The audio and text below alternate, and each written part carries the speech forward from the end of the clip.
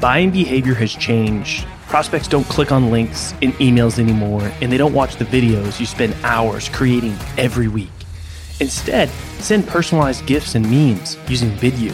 You can quickly create engaging, personalized content that immediately grabs your prospect's attention, helps you stand out in the inbox, and does it all without forcing them to click anything or go anywhere.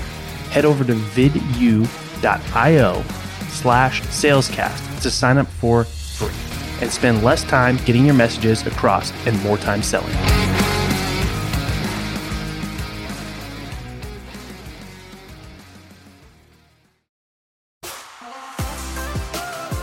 My name is Colin Mitchell, and welcome to Sales Transformation, a daily podcast with the best moments from the most respected people in the sales world. The goal of this show is to give you a daily dose, weekends included, in 10 minutes or less to help transform the way you sell. I hope you enjoy today's episode, and now to David to tell you what you can expect in today's episode.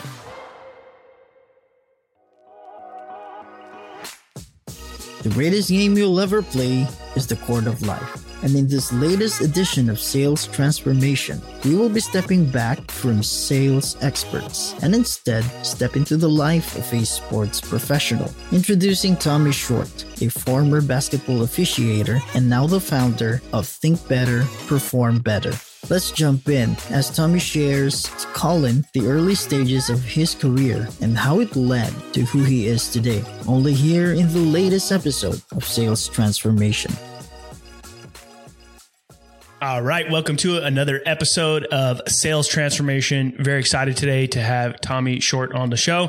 Tommy's a former basketball official who spent 10 plus years officiating NCAA men's Division I and working with U.S. men's Olympic team. In the high pressure environment on the basketball court, he developed a strong mindset to handle adversity and setbacks. Tommy, welcome to the show. Thanks for having me, Colin. Excited to dive in today. Yeah, man. Give us a little bit of your background, before we kind of get into the stuff that you work with people on and stuff like that. But, how did you get into officiating? Give us the short version of the Tommy Short story. No pun intended, right? Haven't heard that one before. Well, let's go back to sixth grade with the short story of this. Hothead in basketball. Led the league in technicals. I can put that on my resume, life resume. But I always appreciated the referees that came over and talked to me. Right? I didn't always agree with what they said, but I was like, that's really cool. I saw the future and the writing on the wall, if you will. I knew, playing in college or the NBA was never going to be a realized dream. And so I was like, hey, officiating would be pretty cool. Like anything else, started at the bottom, didn't know what I was doing, was really confused, but quickly worked my way up the ladder, got into high school, small college, Division I. And then I was fortunate, as I look back, that my lifelong dream did not come true. Although at the time at 26, that was a heartbreaker of not getting into the NBA.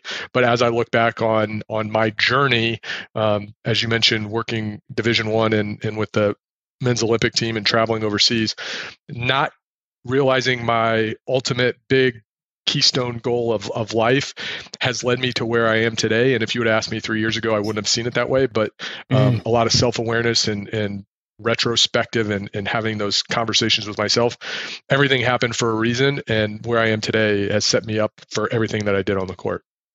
Yeah. Curious. Do you mind if we dig into that a little bit, kind of hoping to make it to the NBA and not, and you kind of made mention, if we'd asked you that question 3 years ago, you would have had a very different answer. Do you want to elaborate on that a little bit? Yeah, sure. So, for those of the listeners out there, understanding different walks of life and background, all within kind of the sales community though, but officiating is a microcosm, not of only life, but of sales, right? Like have to make decisive actions, have to be able to have really tough conversations, have to take a chaotic environment, whether it's on a phone call or a face-to-face meeting, and be able to diffuse the situation and bring a little calm to the situation.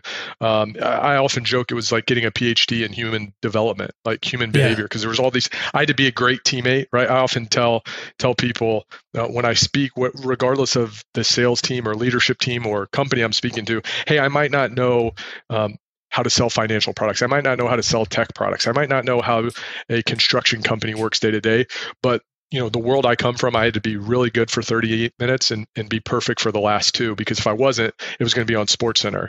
And I had to understand what it meant to perform under pressure and have 2 other referees who are my teammates count on me. And if I'm not pulling my weight, I'm letting my team down, right? So all of that in a vacuum, in my experience, that's what allows me to not only speak to teams today, but then as I look back on it, officiating was really the training ground for me in what I do now in executive one-on-one coaching. Yeah.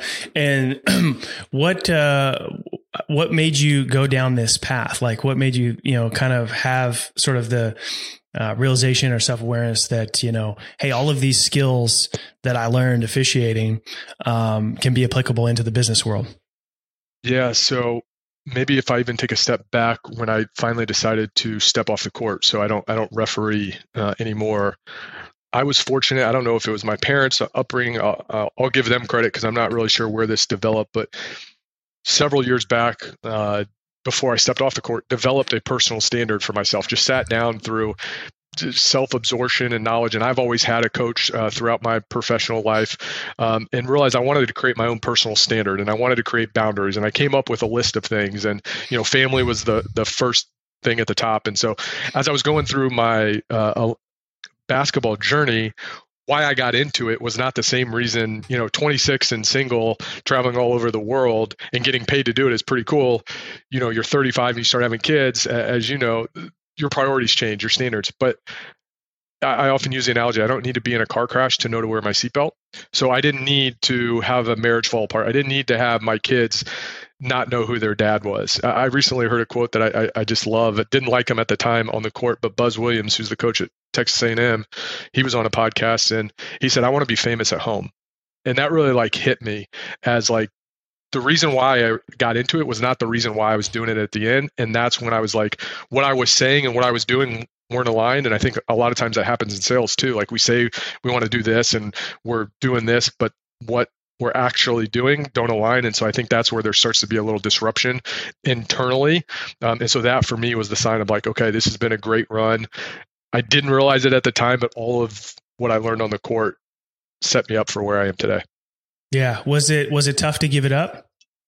Oh, hell yeah. It still is. Right. I often joke the reason I speak to this day, and it only fills about 30% of my bucket. It's the closest thing to performing, being on the basketball court. Right. Because I work with a team now that records all my speeches to help with marketing and all that sort of stuff.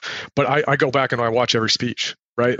It gives me a chance to be in an environment, whether it's a group of 150 or a couple hundred people or 10 people, I still get jazzed up. It doesn't matter. Right. And that's no different if I'm in a Big 12 game at Texas or West Virginia or a OVC game, Ohio Valley Conference game at Eastern Illinois. It's still a performance and someone out there, you never know who's watching. And so for me, that's the reason that I still do speaking today. And it only fills about, like I said, 30% of the bucket. But it still gives me that juice and to prepare for the speech and the actual speech, and then to go back and, okay, how can I get better? What did I do well? What can I do better? And how am I going to do it? So I still take all the things I did off and on the court and use them in what I do today as a coach and a speaker. Yeah. And I mean, I think that it's, interesting that you said you review your speaker, footage, right? And I'm sure when you're on the court, you're reviewing games, I'd imagine. And in sales, people are supposed to review, their demos, discoveries, cold calls, you name it. Right. So, I just find it interesting that you still do that even with, speaking and stuff like that. Thanks for tuning in to today's episode. If you're enjoying the show, drop us a review on your favorite podcast platform. And we hope that you'll tune in again tomorrow as we are here for you every day, weekends included, to help you transform the way you sell.